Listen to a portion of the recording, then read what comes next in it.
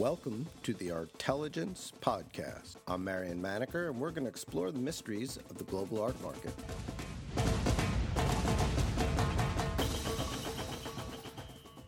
Judd Tully, you're the Dean of the Art Market Reporters. I call you the Master. Yeah, thank you. You've just spent a better part of the week going to the sales. I wanted to talk a little bit about your impressions about the overall market and then maybe get into some of the real detail in the sale. Well, I thought the market is incredibly strong. I mean, we're talking about Impressionist Modern, which in the old days, meaning, I don't know, 1980s, 1990s, that was the category that ruled. That was much, much bigger than post-war and contemporary art, and now it's almost like old masters. It's smaller. This season was unusual, especially at Sotheby's, because they had a small group of very top-class works, and each one of them made huge amounts of money. 2 sculptures and a painting. But did you notice that the room at Sotheby's had big empty patches? Yeah. Though there was standing room around the edges. Yeah. And I gather, I wasn't at Christie's, but I gather Christie's was the same, that there were big chunks that were empty. And I suppose it could be 2 different reasons for that. One is what you just said. It used to be the centerpiece, the big category, and now it's sort of the warm-up to the main show. Yeah, I mean, in part, this is a kind of spectator sport for the most part. There are very few actual bidders in the room now. So much of the activity takes place on the telephones that are manned by various specialists, or heavy-duty players are up in skyboxes and kind of invisible. But yeah, you get the sense. The other thing I noticed actually at Christie's, they have in the back a platform where the television cameras, and there was like 1 camera there the other night. I was going, that's a little odd. But anyway, maybe it's, waiting, maybe the traffic was bad, somebody couldn't get there. But no, it's the big lot. I mean, this is the problem with the market. If it's not a major trophy that can lead the news with a record, the cameras don't show up. Yeah. And I mean, to me, the other interpretation of what's going on is sort of the same with what you were saying. Is it's a lot easier to follow along if you're an interested party without actually trekking all the way into Midtown. Absolutely. Worrying about your dinner reservations. Yeah. I mean, you can now. I mean, you can watch the sales online. If you want to be somewhere else, you might have a art advisor there or a dealer kind of sitting in for you. A lot of people don't want to really be seen, and there's this whole game that goes on with the telephone bidders, even that they might have, say, a Chinese-speaking telephone bidder, and then everyone goes, oh, another Chinese, work of art, but they sometimes mix that up to. It's a kind of not shell game, but it has all these different little. One of my favorite, I mean, in terms of just the spectator sport part, is that you can almost set your watch to about 8 o'clock. The sales start at 7, and typically at 8 o'clock, just like a quarter of the room stands up as if on cue and leaves for these dinner reservations. Yep. And so, if you're a seller, you would want to have it, in the earlier part of the sale, I would think. Well, they both sales were fairly front-loaded to the sort of big spectator sport ones, and at least at Sotheby's, there was a feeling that there were a lot of lots. And I think you wrote about this, that were getting cleaned up from previous BIs, guarantees. Yeah, and I think that's a smart thing. One thing that I noticed that about the sales in Impressionist Modern, and again, you have the Impressionist component, which again used to be, that was the really prime, the Monet, the Renoir, whatever, and those are becoming just rare. Most of these top works are in museums or in these long-held collections. So when something does come up, you can see the market really goes after it. So it's not like it's not as if the taste has changed to such a degree that there's no interest in these top works. It's just the rarity of them coming up to be competed for. Well, but that's Yeah. those sales seem to have such trouble shifting gears. You can see what they're trying to do. I mean, there were some interesting Barbara Hepworth sculptures at Sotheby's, and they both, I think, did fairly well. One was a Schlumberger, the other was, I think, the first or second lot. And she's an artist who seems poised to keep, gathering momentum. I mean, I quite like her work, and I think she is definitely undervalued. And this one private dealer who acquired that first one even said that you can see now, because she's now almost like graduated to the, the modern side, the international side, and not just British modern, which is almost like saying, brown furniture or something like that. But it should be pointed out that Francis Bacon was in the British-Irish sales not too long ago, 15, 20 years ago. And that's what I mean. Someone like Hepworth looks like she ought to be the future of that category. Certainly sculpture is really coming onto its own. I mean, in that scheme of things and in terms of a trophy. And I think sculpture now is well, not just now, but you can see with, another Giacometti going for $100 million. I mean, that's...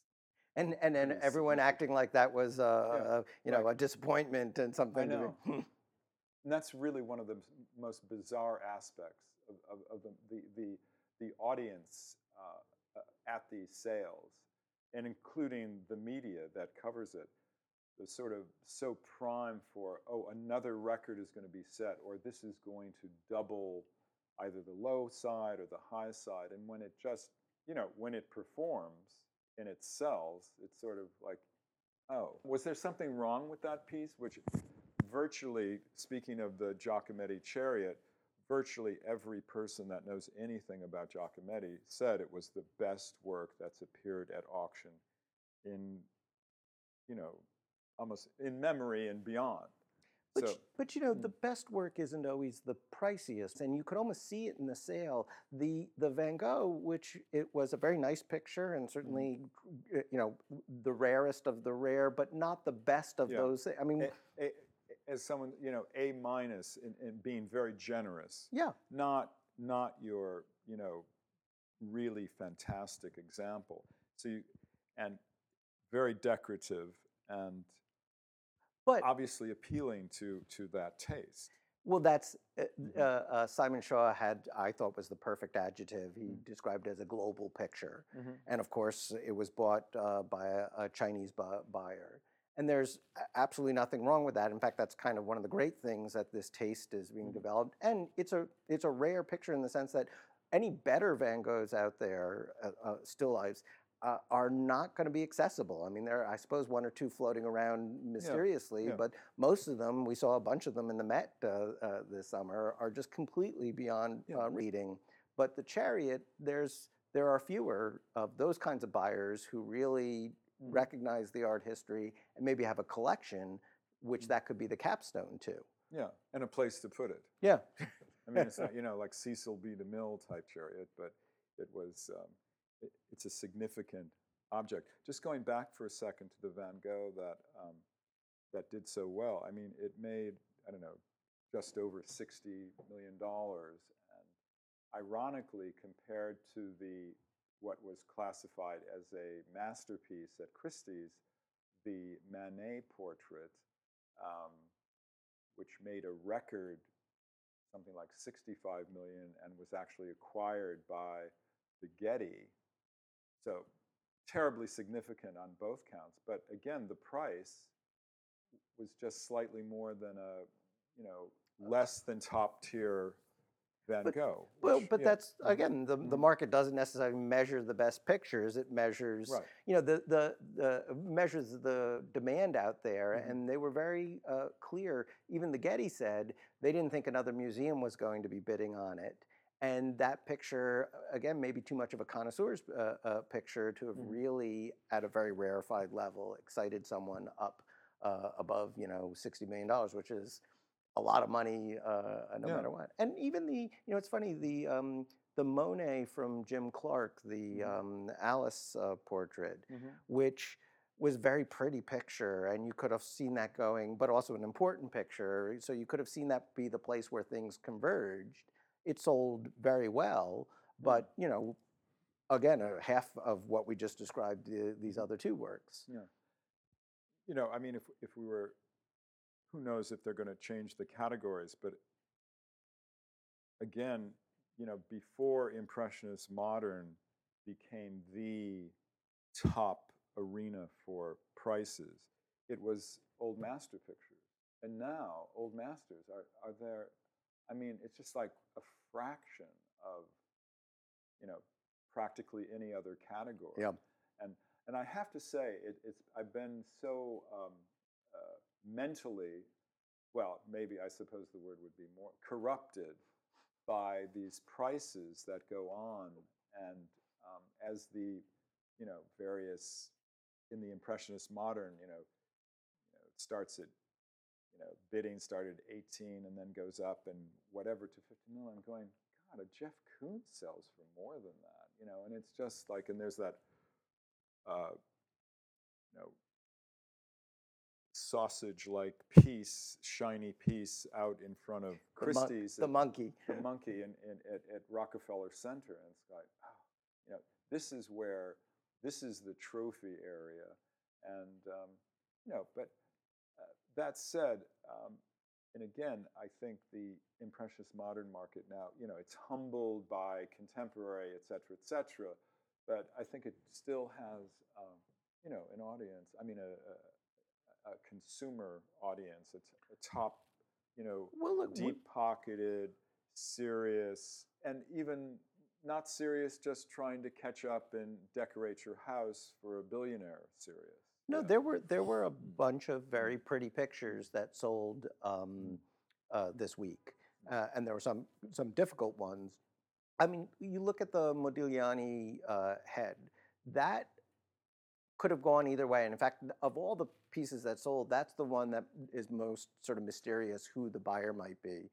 Because we know Modigliani has a strong buyer base in Russia. We know that piece has a sexy backstory to it. It's a very pretty piece, but it maybe not, colorful and all. So it was kind of exciting to see that be the one that there was three strong bidders on, and they went to the wall. Yeah, absolutely. And I mean, that is an interesting part. I mean, again, the auction, just as a sector, I mean, it's so pumped up with financial guarantees and various kinds of less than transparent devices that make these things sell. It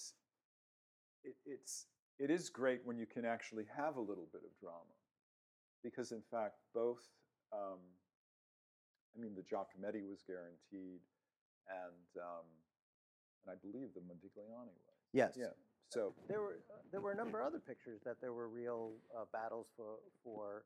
I noticed that landscape Picasso that I don't know how it got left over from Cuvier, but was there, which a lot of people, there was sort of furious bidding on.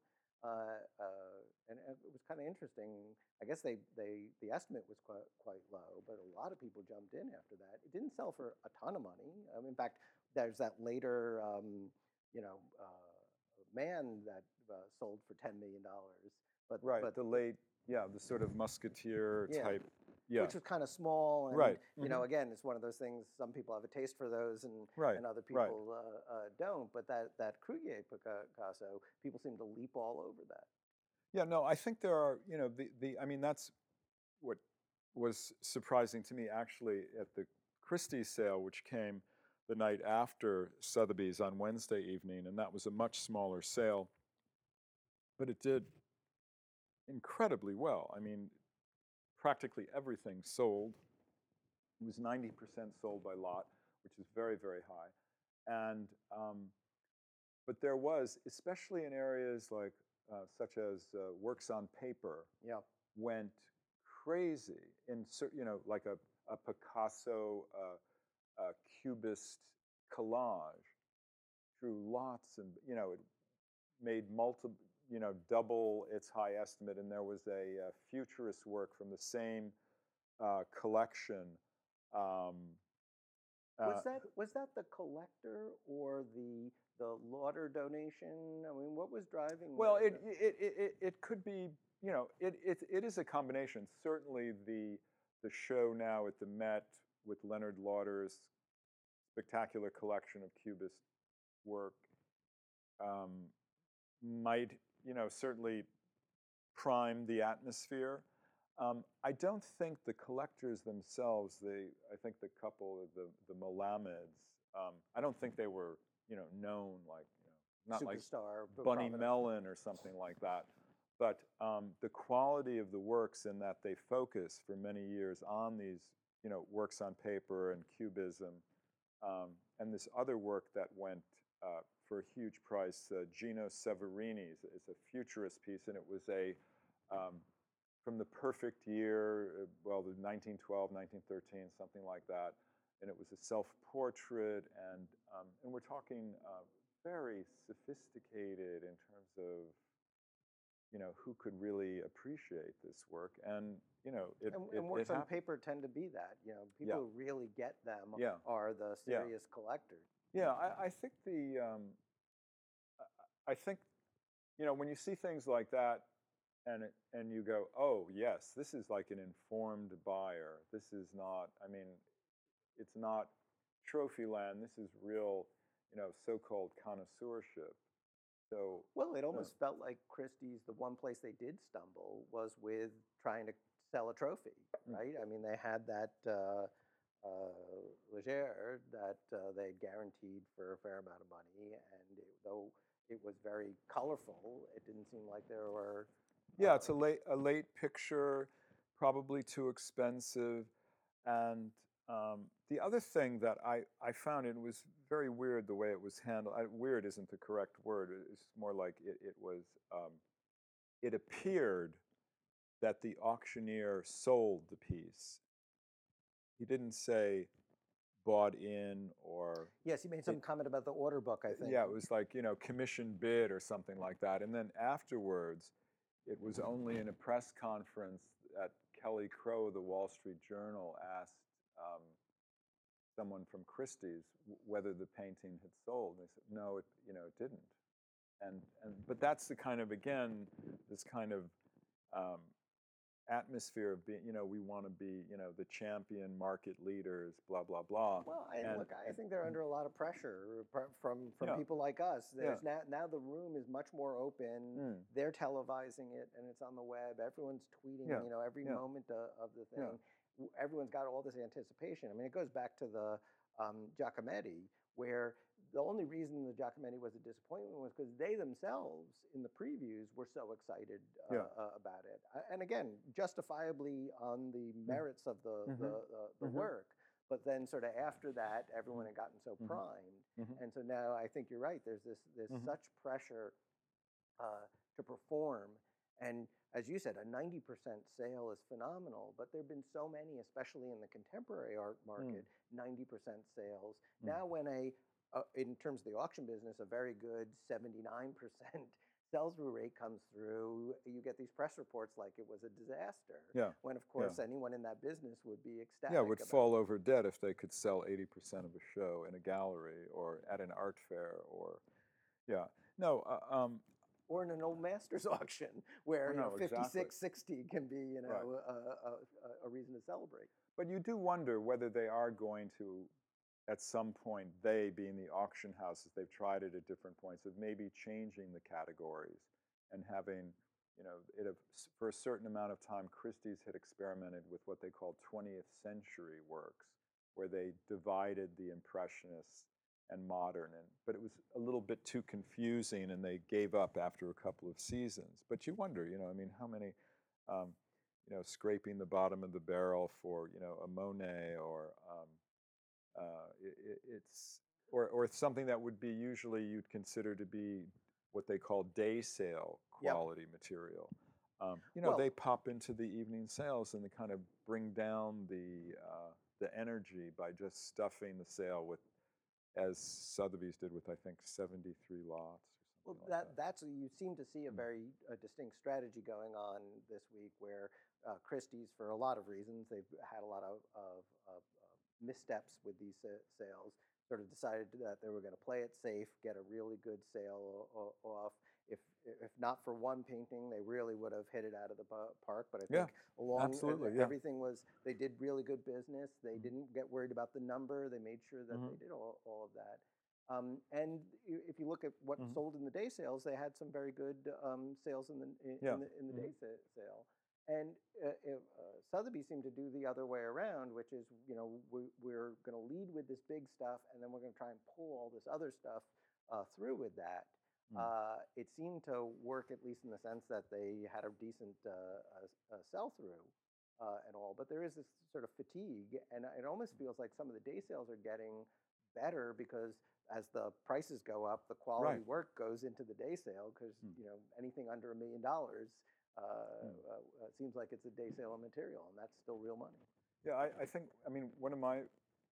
the one thing I do like about the sort of, whether it's like watching baseball or in terms of an auction, was that, and at this time, this round at Christie, just that you never know exactly what's going to happen, but with the Manet painting, it was basically a bidding war between these two telephone bidders, just back and forth, back and forth, back and forth, just went on and on and on.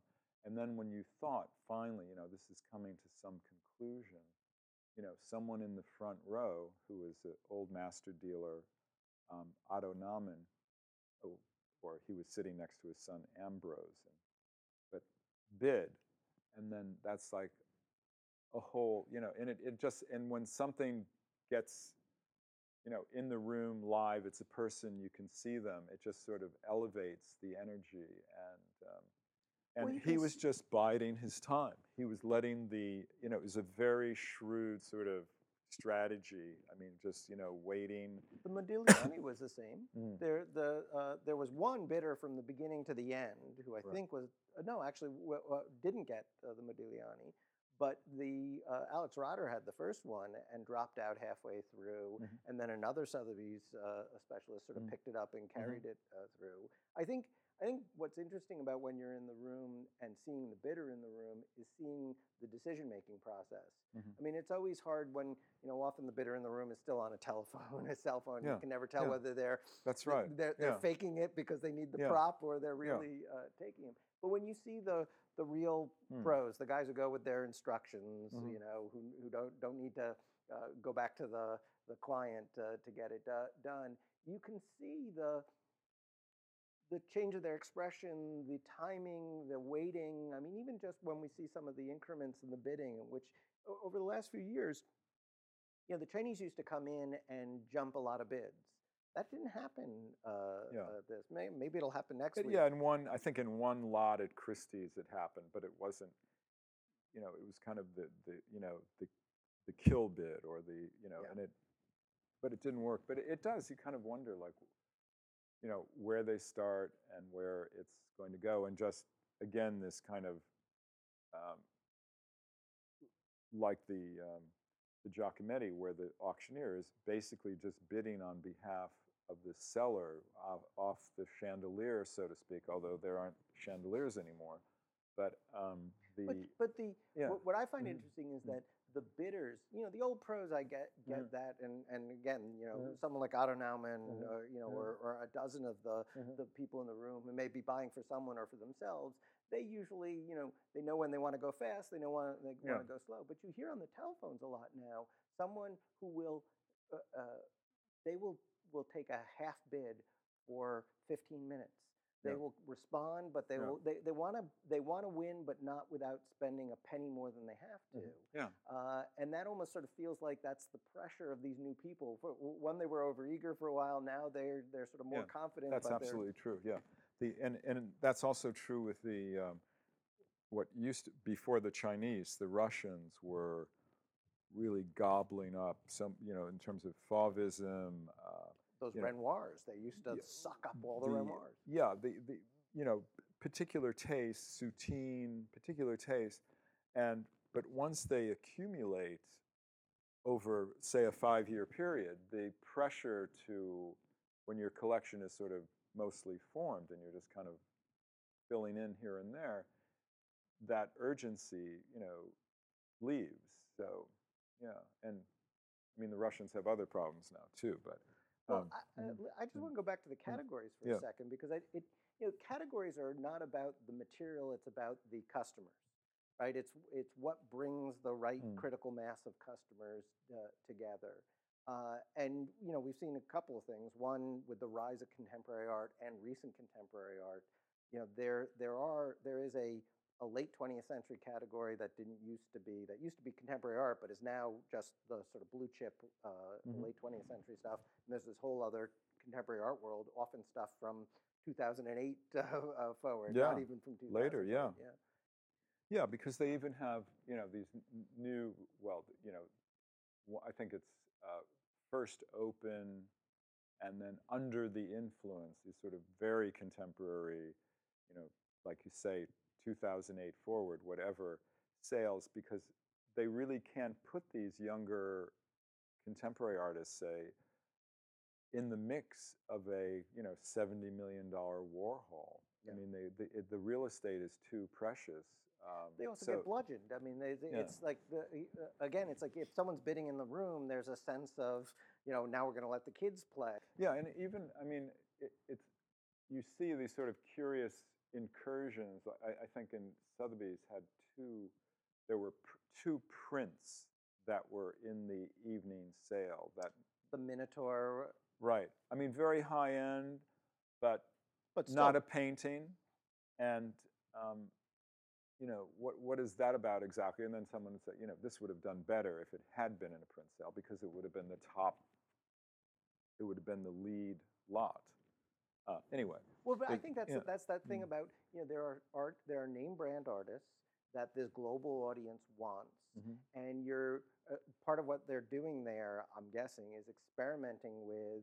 Look, we know people want Picasso. There's only so much Picasso we can give them. Is that true? Well, I would think if they could get more Picassos, they would. So I would guess that they're putting that there because there's someone from South America, someone a global buyer who wants to buy in an evening sale, and you're saying, hey, actually, this is evening sale quality material, which maybe the trade wouldn't feel that way, but that the buyers feel that way. I mean, Sotheby's had 15 Picassos in their evening sale. I think 14 sold. I mean, it's like sort of like a mini retrospective of Picasso, a market retrospective of Picasso.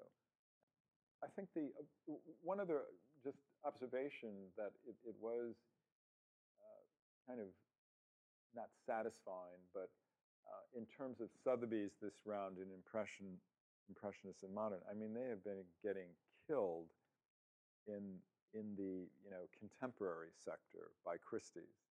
I mean, season after season. So it is kind of nice for them to get, for at least 24 hours or so, some nice headlines or nice because they're publicly traded, under pressure,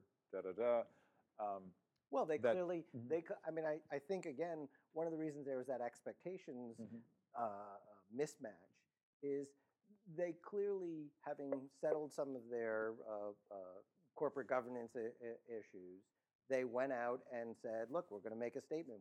This is our strong category. Instead of trying to immediately take on Christie's and Contemporary, let's make a statement where they're having some trouble. And they guaranteed 2 works, both of which they went out through their relationships and said, now is the time to sell, and we'll give you this guarantee. So they clearly they turned a $300 million sale into a $450 million sale just with those two works. And so I think that built up some of their own excitement that also translated. I mean, look, I think, again, it's odd to me that we're having this sense of that this week was a little bit of a, housekeeping before the show. When you look at the numbers, in 2011, in November, they sold 300 and something million, and this week they sold something like 500. Yeah, and it was their highest evening sale of any category ever for Sotheby's. So, but just the category itself is growing over a 3-year period, almost nearly double the volume, and yet even so, because the other one is growing so much faster, it just feels like it can't keep up. Judd, thank you for doing this. I appreciate it. Thank you very much. Thank you for listening to the Artelligence Podcast. Visit us at artmarketmonitor.com.